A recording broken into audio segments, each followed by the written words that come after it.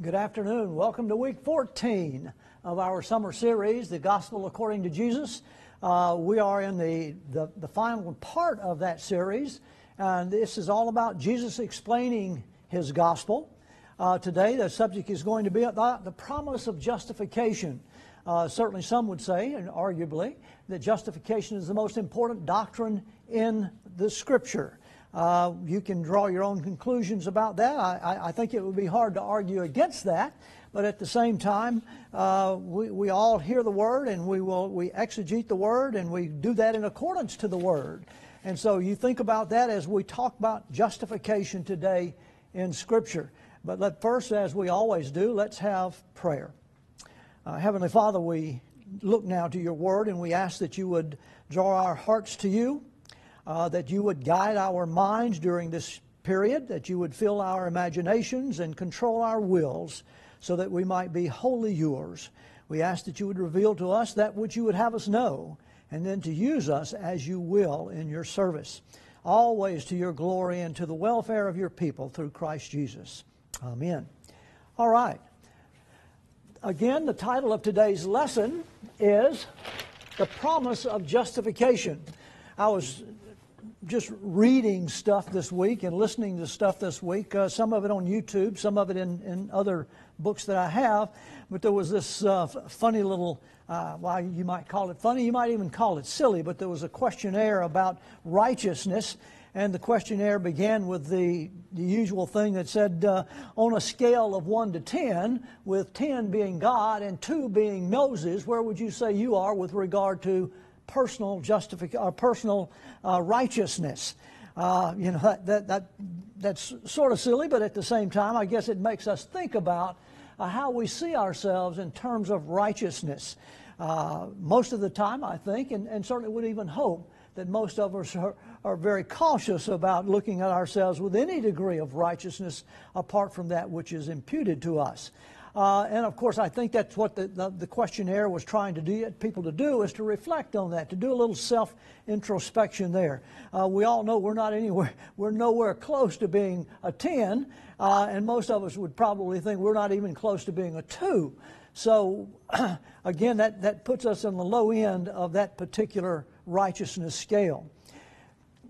In today's lesson, the gospel according to Jesus, Jesus tells us what he expects in terms of righteousness. In Matthew 5:48, he says, "Therefore, you shall be perfect, just as your Father in heaven is perfect." I would imagine that's one of those draw jopping, or as they would say in today's thing, the drop the mic kind of a thing. You know, after you say that, what else can you possibly say? But that's the expectation from the gospel of Jesus, is that we be perfect even as the Father in heaven is perfect. We know that nobody's perfect, but I know that as Jesus was speaking those words in the time that he was speaking, in the time of his ministry, most of the Jews of that day thought that the Pharisees came as close to being perfect as you can possibly get. They knew the law. They were very astute at understanding and even writing new laws, but in obeying the laws. But the Pharisees were not perfect either. In Matthew, the 5th chapter, in the 20th verse, let me go back over there.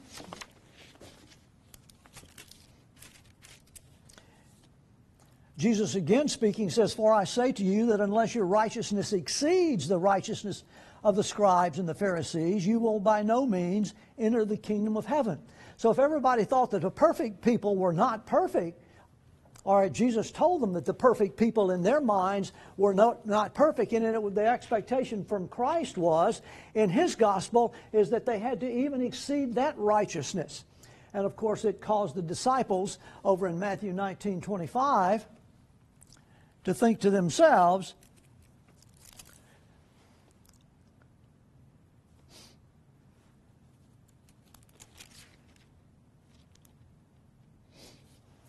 he says in the 21st verse, "When his disciples heard this, they were greatly astonished, saying, 'Who then can be saved?'"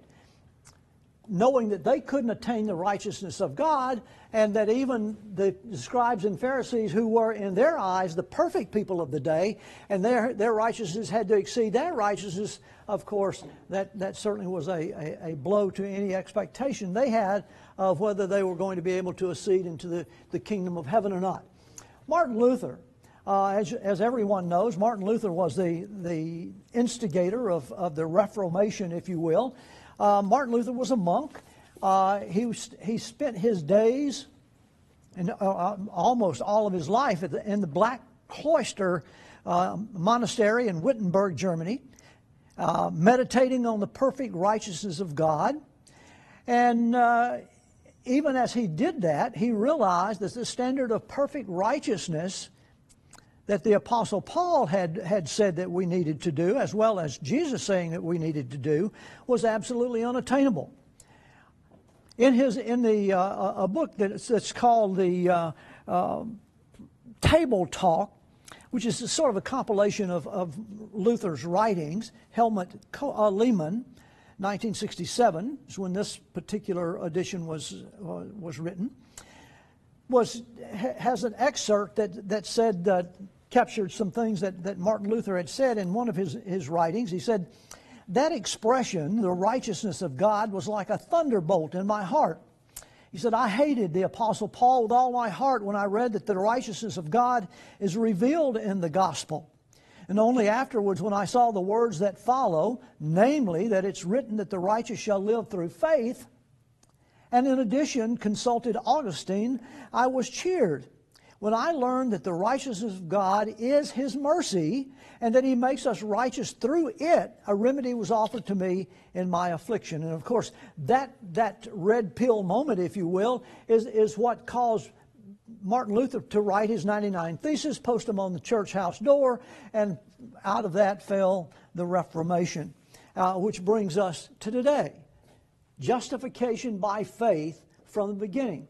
We know that in this thing called justification by faith, as if we go to many places in the Bible, but the one that I love to go to just sort of reiterates again and again and again how important faith is to the believer. If we go to the 11th chapter of Hebrews, starting at verse 1 all the way through the end of Hebrews, all it talks about here is about how many of God's people were justified by faith.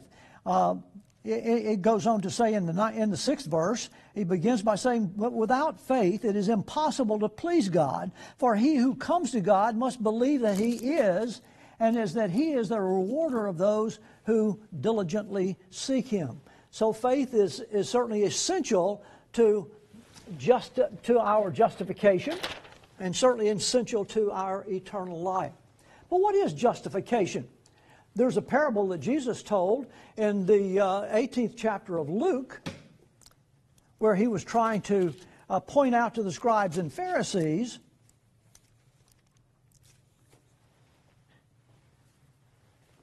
about their own lack of righteousness. Starts in the 18th chapter, the 9th verse, and he says, and He spoke this parable to some who trusted in themselves, specifically the scribes and Pharisees, who trusted in their own righteousness, and they were righteous and despised others. The parable, two men went up to the temple to pray. One was a Pharisee, the other was a tax collector. The Pharisee stood and he prayed thus with himself, God, I thank You that I'm not like the other men, the extortioners, the unjust, the adulterers, or even as this tax collector. Perhaps the tax collector was standing next to him. The Pharisee goes on to say, I fasted twice a week. I give tithes of all that I possess. And the tax collector, standing afar off, would not so much as raise his eyes to heaven, but he beat his breast, saying, God, be merciful to me, a sinner.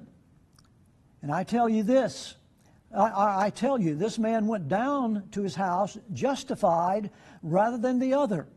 Meaning the tax collector went down to his house justified. The Pharisees did not. They were not justified. For everyone who exalts himself will be humbled, and he who humbles himself will be exalted. So this helps to point out, or at least explain, or at least give some context to what justification is. Of course, it says, even in the parable here, we know that the justification that came to the tax collector was an instantaneous act of God, which is the imputing righteousness of God to the tax collector for his humility. This is a legal verdict. The imputation of righteousness, justifying someone, is a legal verse which nullifies any penalty which may have been coming for that person or toward that person for acts they may have committed. But when the imputation of God's righteousness is laid on that person, the legal verdict is that the penalty has been fulfilled, reconciliation has been established, and the restoration of their standing before God has taken place. An instantaneous act of God that imputes righteousness on someone who did not deserve righteousness other than by faith, and that is how they are justified. Now, there are some things that we ought to remember about what justification is not. Justification is not sanctification. You will remember from past studies and certainly in your own understanding that sanctification is that gradual process that takes place over a lifetime where we slowly distance ourselves from the sin in our life so that we grow daily, hopefully daily, but we grow steadily toward being more like Christ and less like the sinner that we were before we were justified and before we were convicted of our sins and profess faith in the Lord Jesus Christ. So justification is not sanctification, but at the same time, it's not separate from or apart from sanctification. When sanctification takes place, or for sanctification to take place, the person initially must be justified. There are some people, and we've talked about these people before, and that the word for them is antinomianism. That word means that you think that all that you need to do is that all that for our sanctification process are work-oriented, and that the only thing that's needed for salvation is that profession of faith. But that's not what the word, as we've been reviewing it, talks about.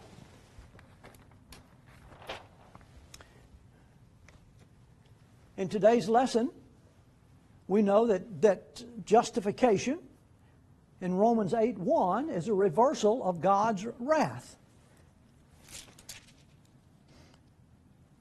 When we have been justified by God, instantly by an act of God, when we have been justified, from there on, even during that entire process of sanctification, Romans 8, first verse, tells us, "There is therefore now no condemnation to those who are in Christ Jesus." Once you have become justified in Christ by the righteousness of God which has been imputed to you by your faith in what Christ did for us on the cross, once you have accepted that and you have professed your faith in that, then therefore now no condemnation to those who are in Christ Jesus, who do not walk according to the flesh, but according to the Spirit. Now, that is a lifetime, if you will, of walking in the Spirit, but at the same time we're walking in the Spirit, we're also walking in the flesh, meaning that we continue to sin. But there is no condemnation for us in that as we walk in the Spirit, because that first doctrine that we talked about is that repentance is that even though we will continue to sin, if we are repentant in those sins, if we confess those sins, God is quickly able to forgive us for those sins. So what shall we say? And of course, this is the big question. If in fact we have been justified and we are in Christ and there's no condemnation in Christ, there are a lot of people, and oftentimes they're new Christians, but certainly I'm sure that there are lots of old Christians too that believe that once you're justified, then you have been given that freedom from the penalty of sin, and that you can pretty much do anything that you want to do. but certainly that's not what the Apostle Paul said in Romans 6.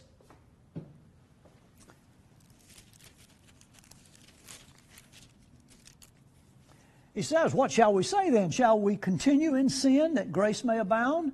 The idea being is that because we covet the grace of God, we pray for the grace of God on our lives and His mercy, and of course He pours out His grace and He pours out His mercy when in fact we are usually in some sort of an issue in need of His mercy and grace, is that Paul is saying, well, once we've been justified and we have in the grace of God and His mercy is available to us almost on an unlimited basis, on a permanent,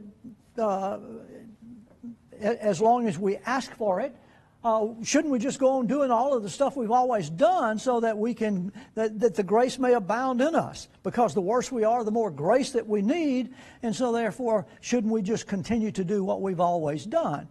And the Apostle Paul says, certainly not. How shall we who have died to sin live any longer in it? And he jumps down to the 5th verse in the 6th chapter, and he says, for if we've been united together in the likeness of His death, Christ's death, certainly we all shall be in the likeness of His resurrection, glorified, knowing that this our old man was crucified with Him, that the body of sin might be done away with, that we should no longer be slaves of sin. For he who has died has been freed from sin. So that is what we're to be doing during the process of sanctification. And that's why sanctification and justification are tied together. They cannot be separated. A person can't be sanctified if he's never been justified. And once he's been justified, he then must, in fact, endure in what the Apostle Paul is saying here in chapter 6 of Romans, is that he then begins that walk of sanctification. That's his immediate response to justification, is that walk of sanctification, which is again to grow apart from sin and to be like Christ. John 10:10 tells us that justification is just the beginning. John 10:10, let me flip back over there real quickly. And John, the apostle, says here, the thief does not come to steal and to kill and to destroy. I've come that they may have life and they may have it more abundantly. And so what Christ is saying here is that I don't come in order to do those things, to bring you harm in any way. I come in order to make your life abundantly, to give you grace for every situation that you need, to give you mercy whenever mercy is required. Is that the thief does. He comes to do harm to you, but I'm not the thief. I am here. I come to bring you abundant life and that you may have it abundantly. Justification is the heart of God's work on our behalf. There is nothing that we can do in Christ until we have been justified. And once we have been justified, then all that we do after that is because of that justification and what it frees us to do from that life of sin and that we have been in, and that we're no longer slaves to sin, and we've been freed from sin, and we can start to pursue a sanctified life toward ultimately to glorification. As we said last week, talking about faith, justification starts that process off from the beginning all the way to the end, from the time that we are called or even predestined until the day that we're glorified, whenever that day might come. All of it revolves around that thing called justification. Again, it might be well considered to be the linchpin of all that Christ does for us. He does it because of justified. We've been justified. We've been reconciled to God through our faith in the Lord Jesus Christ and what He did for us. The shed blood of Christ and our faith in that and belief in that is why God pronounces us instantaneously justified of His grace and mercy. That's a relatively short and we probably could talk about this for a much longer period of time, but that really is all that we need to know today. And I would encourage you to look at probably the 11th chapter of Hebrews. If you want to be inspired to be faithful, if you want to be inspired to improve your sanctification walk, read the 11th chapter of Hebrews, because it should do that for you. Certainly has for me on many occasions. Let me close with prayer. Gracious Father, we do thank you. We thank you, Father, because we know that we have been justified through our faith in the shed blood of our Lord Jesus Christ. We thank you for that. We glorify you for that. We ask, O Lord, that you would be merciful to us. You know how unfaithful that we can be. You know that we, Father, that sometimes we, even though we know what we want to do, we fail to do it. We know how we want to be. We fail to be that way. We be something else. We act in other ways. And so we ask you to forgive us. Father, help us. Give us the strength. Give us the power through the Spirit that lives within us to be what you have called us to be in Christ Jesus. And so that we might be that good and faithful servant that you speak about. All of these things, Father, we ask in Jesus' precious name. Amen.